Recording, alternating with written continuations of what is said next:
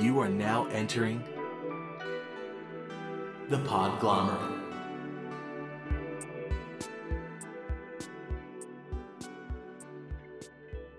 For everything that you were too afraid to ask at home, too embarrassed to ask at school, or was just too hard to ask your partner, welcome to the Sex Wrap. Hey everybody, and welcome back to the podcast. This is Andrew, and I'm here today with my wonderful, beautiful co-host, Spring. I'm so beautiful, thank you. Yeah, and we're still here in Miami enjoying this lovely, humid, thunderstormy weather. I love it warm. It's beautiful. You should all come visit. Not at my house. So, what is our question for the day, Andrew? So, something that comes up pretty frequently, movies are made about it, people are really concerned. Spring, what is your number? A lady never tells. So, are you asking how many people I've had sex with? Right, it's a number, like how many sexual partners have you have? What's your number? And people put a lot of stake into whatever that number might be. And my answer is that it really doesn't matter. And we'll talk a little bit about why it doesn't matter. But the main thrust of it is I want everyone to know, stop thrusting at me, that Wait, you want it everyone doesn't to know to matter. Stop. You want everyone to know. You want everyone to know to stop thrusting at you. I'll make sure to tell everyone. Yeah. No, it just doesn't matter. It doesn't matter. That's the long and short of our answer today. That's what he said. Yeah. So, but it's not related to things like STIs, right? So people think of that number as a proxy of how dirty someone might be or how slutty someone might be, and it's not related to that at all, right? We know that STIs are related not to how many people that you've been intimate with or made love to or had sex with or been raunchy with. but I guess I can keep going. But what is it related to, right? but how well you protect yourself. Right. So, the other thing, though, is that most people lie about their numbers. So we have research that tells us that most women deflate their numbers and most men inflate their numbers. Right. And it's pretty significant in both directions. There's lots of memes and lots of stories like, what are you supposed to do? Multiply a woman's by 3 and subtract 3 from a man? The rule of 3, something like that? Something like that. But right, so we have women who are always trying to bring that number down, and there's actually quite a few women who don't have sex with people that they would want to have sex with because they're trying to keep that number down. They're dating someone, they like them, but they're really terrified about that number being too high. So they choose not to engage in behaviors they want to do. On the other hand, there are men who are having sex with all kinds of people trying to get their number up because machoism, machismo, the more people they've had sex with, the more masculine they feel. There's issues of masculinity and femininity in both of those numbers. And so since people lie about it, it doesn't actually give you any information. So you might think that it's giving you some type of information that you're interested in, but what people are usually interested in when they're asking that question is how likely are they to get an STD? They're worried about their health. And so instead of asking how many people you've had sex with, they should be asking, have you used protection with your recent partners? Have you been tested? When was the last time you were tested? Yeah. And so if you have a conversation about safer sex and you're asking all the different types of risk behaviors they've engaged in and when they've last gotten tested, then you have information to make decisions for your own health and your sexual behaviors you might engage with that person. Right. It's a lot more healthy than making assumptions based off of a number.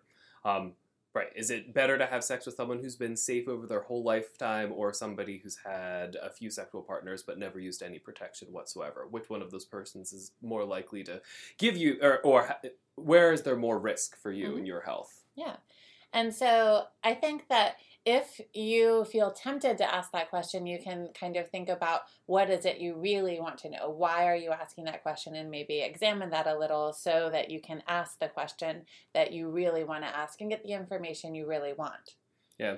And the other thing that we should think about when we're talking about the number is how it is really so different for men and women, right? What do we call a woman who has a high number? I don't even know what a high number is, but a hypothetically high number. What is a woman with a high number? A slut. Right. We have these words that really harmful and hurtful for women. And most of that's based upon trying to control women and their sexual pleasure and what happens with women's bodies, where it's like slut. I think slut is a good word, right? Yeah. Like if someone, like, that's great. Someone has agency, right? Agency is that ability to get what and talk about and own who you are sexually, right? Yeah. And I think though that you were saying you don't know what that high number is. I think for a lot of people, if someone else's number is higher than their own, it's high. And that is very subjective. So it's just whatever that person's number is. If it's higher, then they feel insecure in some way. Right. And sometimes we see people come up with numbers and people act shocked. But if you're, 30 years old and you've had a few sexual partners over your entire adult life, that's 30, 40, 50 people right there. Is that a high number? We don't know, right? And there's this overall expectation in society that you're going to meet this one person and they're going to be your one love and you're going to have one marriage with one. There's all of these societal expectations that essentially say that you're going to have one person ever. And we know that's not true from our own personal experience, from anecdotal experience, but we also know it's true whenever we start collecting any kind of information at a societal level too, that it's not going to be one. Right. Yeah, I think that, like I said, I would really just push people to think about why they would want to ask that question, and also challenge people that ask you. So you can talk to someone that asks you why do they want to know that number? What does that mean for them? And explore some of those things, and you might have a lot more interesting conversation and probably won't be as charged with blame or slut shaming. Yeah, that's great. So anything else that we need to talk about? I feel like we've talked about this number question for a long time, considering our answer is it just doesn't matter. It's not important. But I mean, we do need to talk about it because people do put a lot of stake in whatever that number is. And we're telling you, whatever that number is, it's a lot less important than the kind of protective behaviors that you use. And you know what is funny to me as well is we don't ask about number of instances of sex, and so somebody might have only had one partner but had a whole lot more sex than someone who had 5 partners.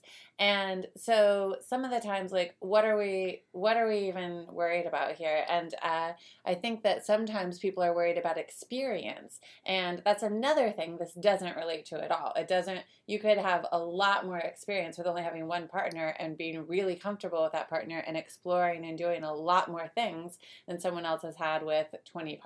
I was actually just going to ask you that question. Like, right, so we talked about this in terms of health, right? But I think some people think about this number in terms of pleasure and experience as well. If someone has a higher number, there's this assumption that they're going to probably be they'll be better at sex overall. But once again, if that person isn't practicing, if they're not trying, that number really doesn't have anything to do with their performance. Yeah.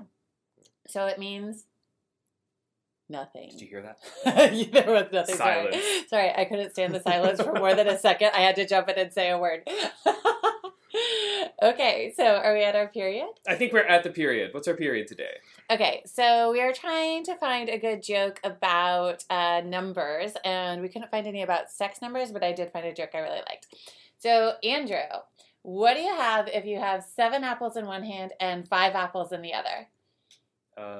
12 apples? No, you have really big hands. Hey, you know what they say about big hands? What? Big gloves. Oh, so corny. All right. Where can people find us? Hey, everyone. So if you want to find us, send us your questions to thesexwrap@gmail.com. That's rap with a W, like wrap it up. You can call us at 413-I-RAP-IT. WRAP. You can Instagram us at The Sex Wrap. You can find us at Facebook at The Sex Wrap, and you can tweet us at The Sex Wrap as well. Can't wait to hear from you. Bye. For everything that you were too afraid to ask at home, too embarrassed to ask at school, or just too